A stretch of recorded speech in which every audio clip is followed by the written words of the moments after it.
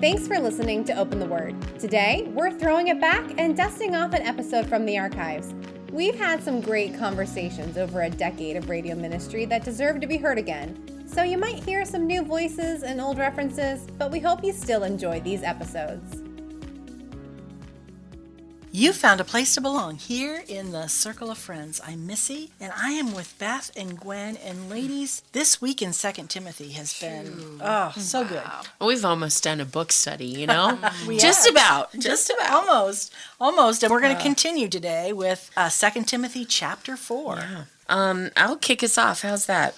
Chapter 4, verse 1, I solemnly charge you, and keep in mind, listeners, if you haven't been with us, keep in mind that this is Paul's very last letter, most likely, to Timothy. Mm-hmm. He is at the end of his life, and we know that by some of the things he's going to share in the next couple of verses. Mm-hmm. But this is his last and most important things he wants to pass on to what he considers a spiritual son to him. He also considered Titus one too.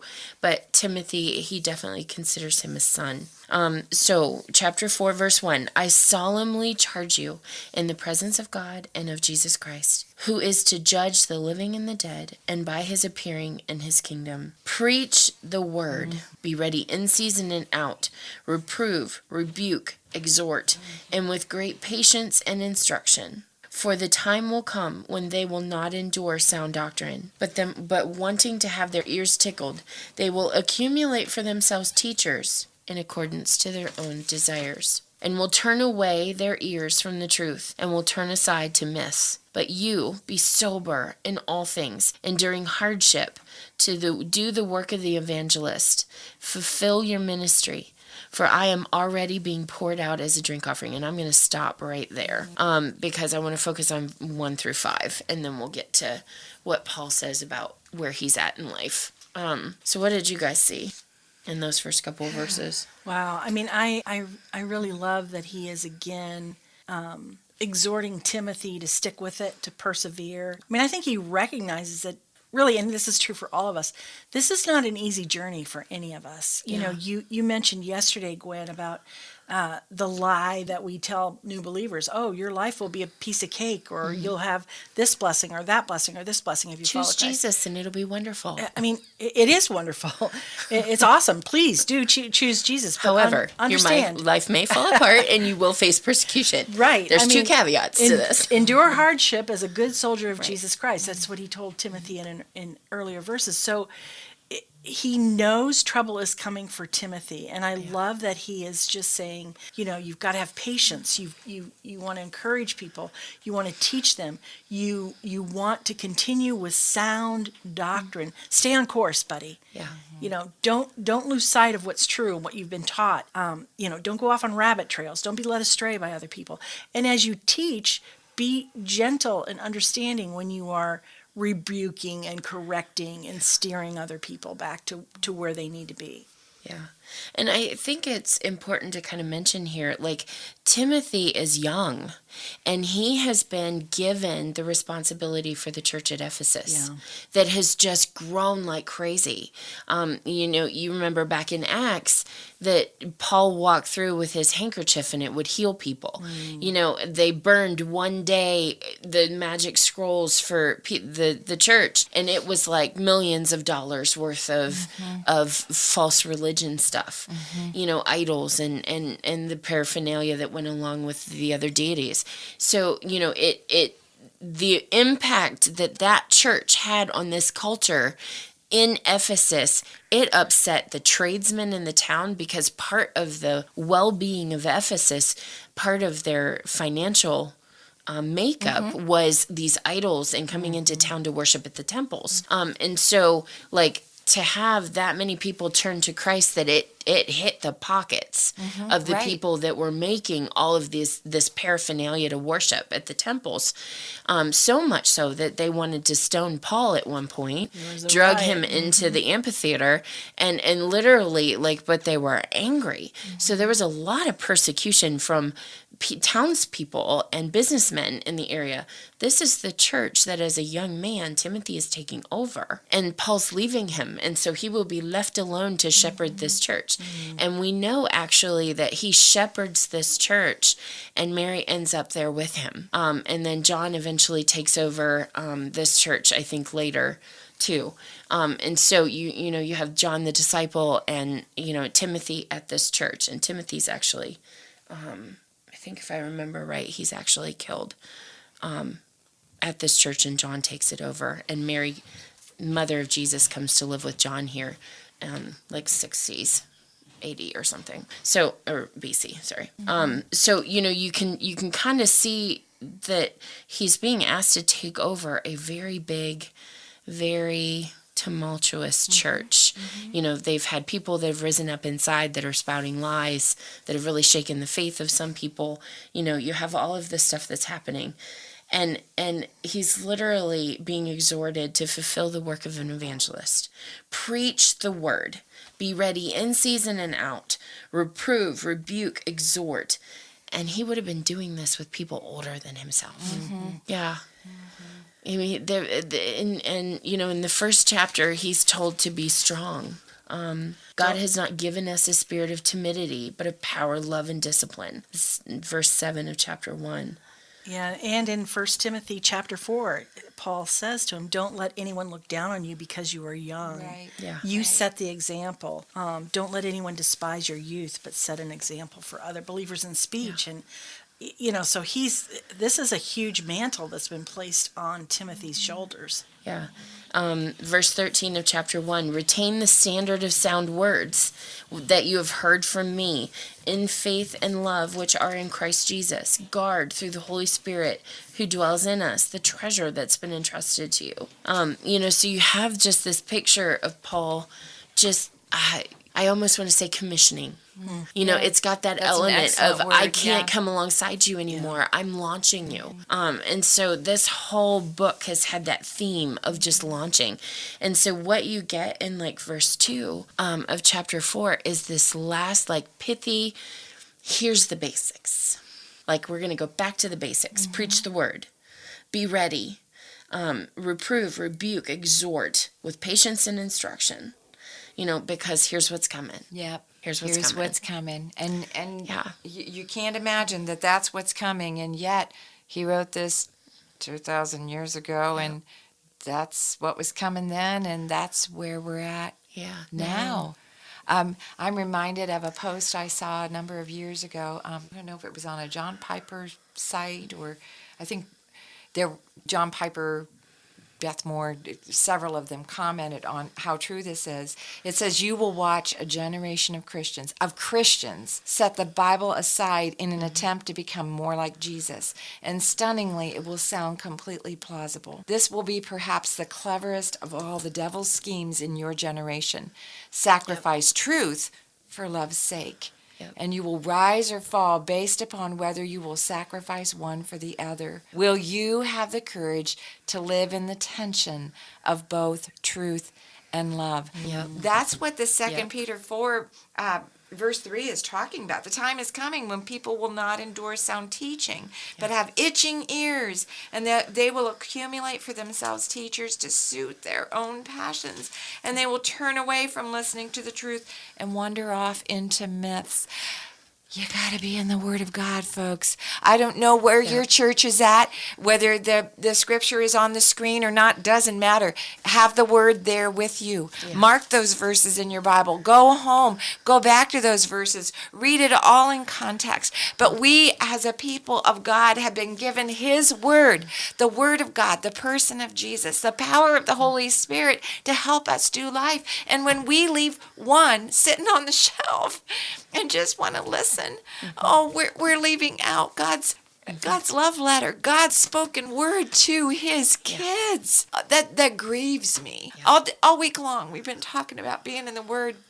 And so often I've just wanted to cry because I see that as so foundational to the problems that we're having as I mentor young women and they don't know who they are in Christ. It's because the Word was spoken. I mean, a lot of these women went to church, but they never got in the Word and dug in and learned it for themselves. They cannot live fully convinced lives because they don't know the promises of God. They can't live That breaks my steadfast, heart. immovable. Breaks my heart. Yeah. Yeah. It just breaks my heart. So, yeah, there's a reason why I continue to say, get in the Word of God. I tell my small groups, I don't want you to leave here and say, Beth says. Never. Yeah. I want you to say, the Word of God says. And this is Or why I know. read it here. And I know read it here. I know it Yeah. here. Memorize it. Hide it in your heart. Yeah. Oh, yeah. Yeah. You've hit a trigger for me. No, but seriously, like Beth, it's a trigger because it's real and it's important. I can't even explain the difference in a counseling setting that it makes when they're in God's Word. Because, the ones that aren't, they expect their 1 hour with me a week to be the change in their life. I don't want credit for that. No. I would rather they are in God's Word every day and God's speaking. They come in with me and He's been speaking all week. We do our hour and it gels with what He's already said in their life. And they walk out and they start changing. I would much rather be a minimal voice in their Right. world rather than, because they can't be steadfast and movable in what I do. I am human. I'm fallible. I will fail. I will fall short.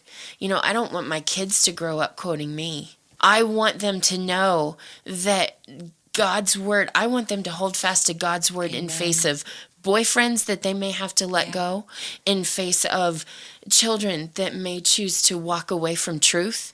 I want them to hold fast to God's Word to such an extent that no matter what happens in their life, what's been stripped, what's been shaken, no matter what, they will never let go of God's Word. That is my prayer for my kids. That's my prayer for myself. That if I ever have to look a situation in the face where I'm asked to compromise on God's truth in the Word of God, to love and hold on to somebody, that I will choose God's Word first. Yeah. Ever. agree. One of the things I've talked to my kids about, and some people might really have a problem with this, but I tell my kids all the time, I have to love God more than I love you. Because I'm going to run out of love for you.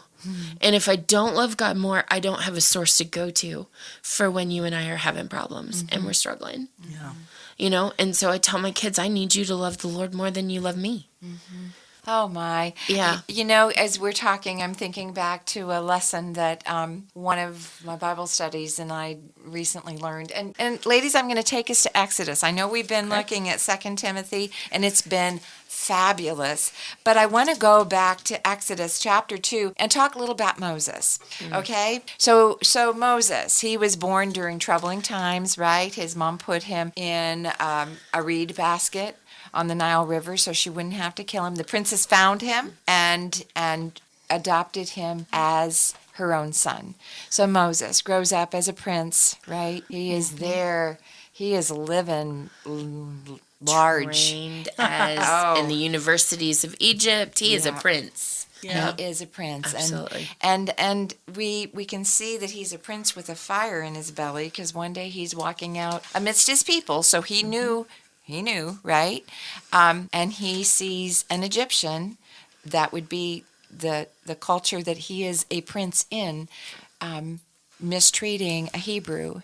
And so what does he become in addition to his princehood at that point? A murderer, actually. Right. And a fleer. And a fleer, right. Yeah, I don't know if that's the right A word. fugitive. A On the run. fugitive on the Right. run. Yeah, there And you go. so it's at that point, and we'll continue to journey through Exodus 2, that he runs because he's afraid Pharaoh, which would be his mother's father, right? Is going to do something to him, and so he runs, and he lands in the land of Midian, where he lands by a well. I love that. He's sitting by a well.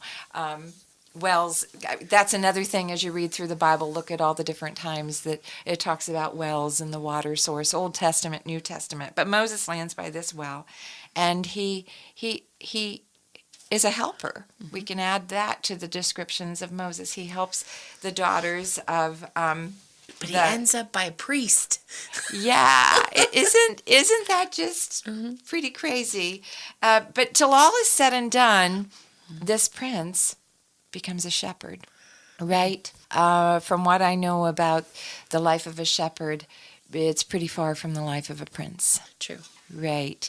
So it is while he is a shepherd that he is out. Now I'm just going to start there in verse 3. Now Moses was keeping the flock of Jethro, the priest of Midian, and he led his flock to the west side of the wilderness and came to Horah, the mountain of God. And the angel of the Lord appeared to him in a flame of fire out of the midst of a bush. He looked, and behold, the bush was burning, yet it was not consumed. And Moses said, I will turn aside to see this great sight, why the bush is not burned. And then comes verse 4. When the Lord saw that he turned aside to see, God called to him out of the bush, Moses, Moses. And he said, Here I am. And then he said, Do not come near. Take your sandals off your feet, for the place on which you're standing is holy ground. I'm going to stop right there. This jumped out at me like it never jumped out at me before. Moses saw the bush, and he had a choice to make. He could have run away in fear. He could have avoided and ignored it, and instead, He chose to turn and approach it. he chose to turn and approach the fire. And it says, when the Lord saw that he turned aside to see, God called to him out of the bush. Could it be that we're running from the very fires that God wants to use in our lives to be a difference maker in the culture that we are planted in today? I think, as I read that post that I read earlier about how we turn away from the Word of God in order to, it's 2 Timothy. Time is coming when people will not endure sound teaching, but having itching ears, they will accumulate for themselves teachers to suit their own passions. Okay, their own passions. Those are the fires burning within them. What if we would actually turn towards this fire and allow God to use us in the midst of this fire by the truth of his word to lead the people, the sheep of this culture, to the source of truth, to the source of living water, instead of looking for people to tickle our ears and tell us what we want to hear and walk away from the truth. God saw that Moses turned toward this burning bush, and God used his willingness to seek out what's happening here in a mighty, mighty, mighty way. What would the story of Moses be if he had avoided and ignored? If he had just continued to do what the culture was telling him to do that he was planted in right there, if he would have continued to follow that flock of sheep that he was a shepherd of, instead of allowing God to say, hey, I got a flock of sheep that need a shepherd, and you're the man I'm calling to for this job.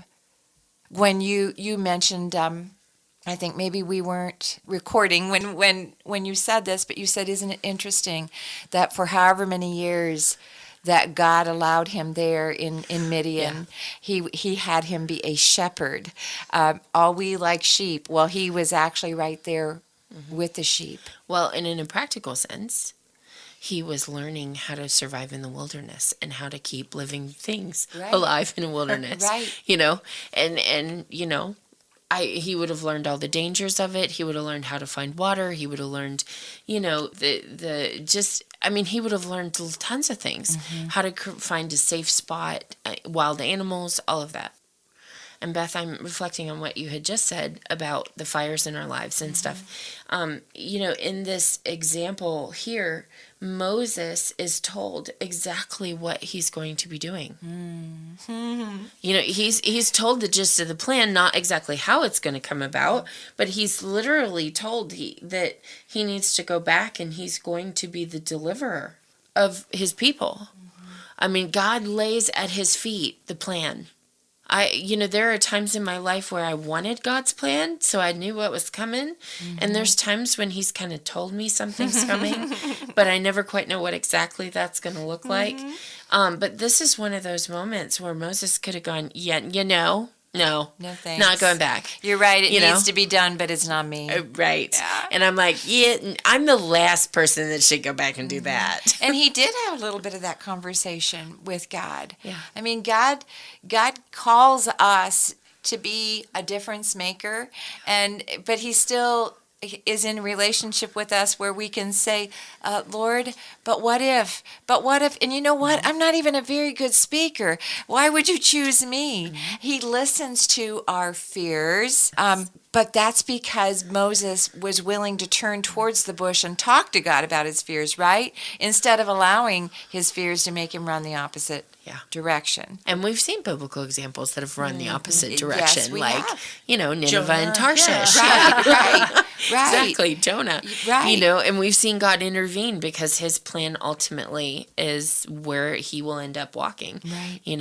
With God, there are some big things that he'll take you to and through.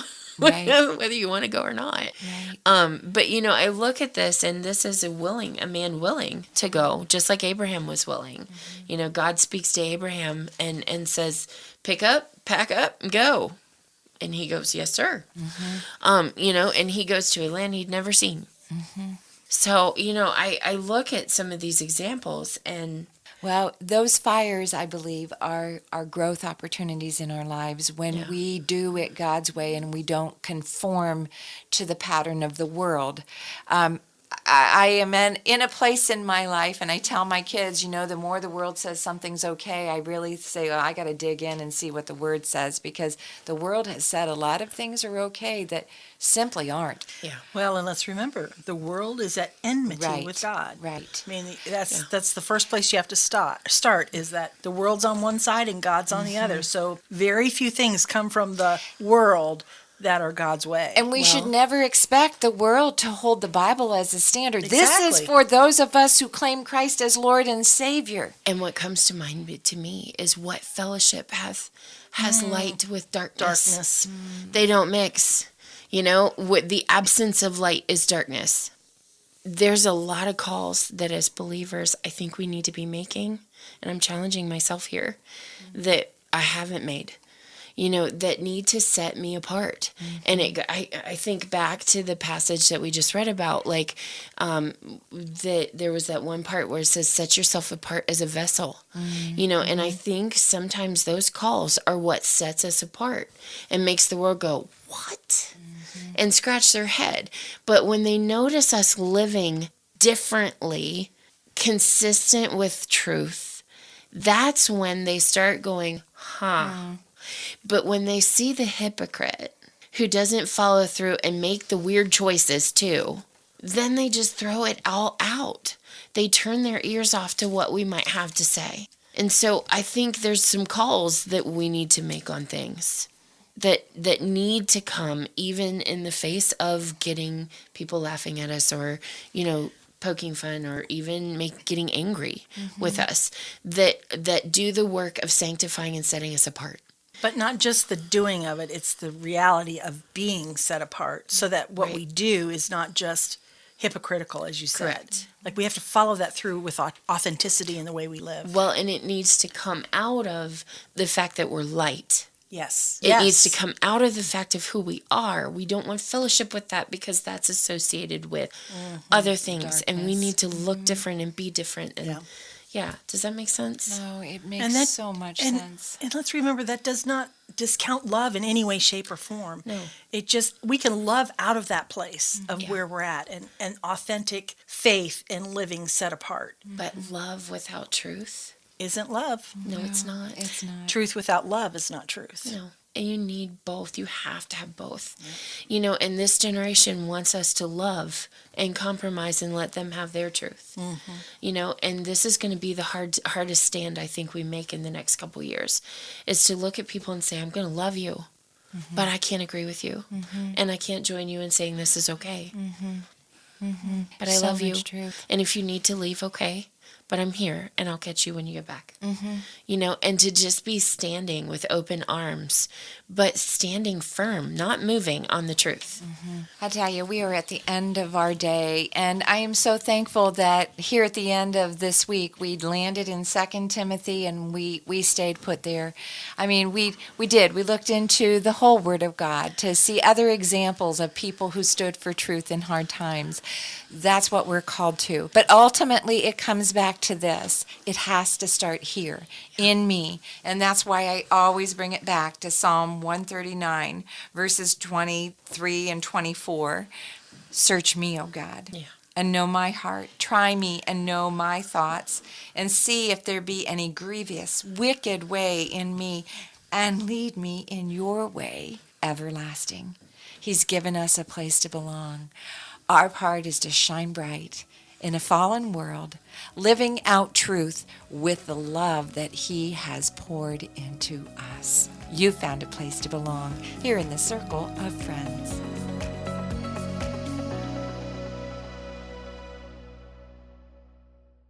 Thanks for listening today. Be sure to subscribe so you don't miss any episodes. We'd love to hear from you, so find us on Facebook and Instagram at Open the Word Podcast, or send us an email to openthewordpodcast@gmail.com. Is it time for you to plan a day trip with your peeps? Come and stay a while at Shia Market in Berlin. There is something for everyone, no matter what your taste or style may be. Visit the Village Gift Barn for your custom floral arrangements and timeless accessories for your home. Stroll upstairs to Shia's Style Boutique for your perfect outfit. Everything from accessories to shoes. Be inspired at country gatherings with decor from modern farmhouse to transitional design. Then meander through the gardens for a large selection of houseplants. And last but not least, order your perfect cup of brew at the Buggy Brew Coffee Company. End your day by gathering to relax in our courtyard. You will leave feeling connected and refreshed.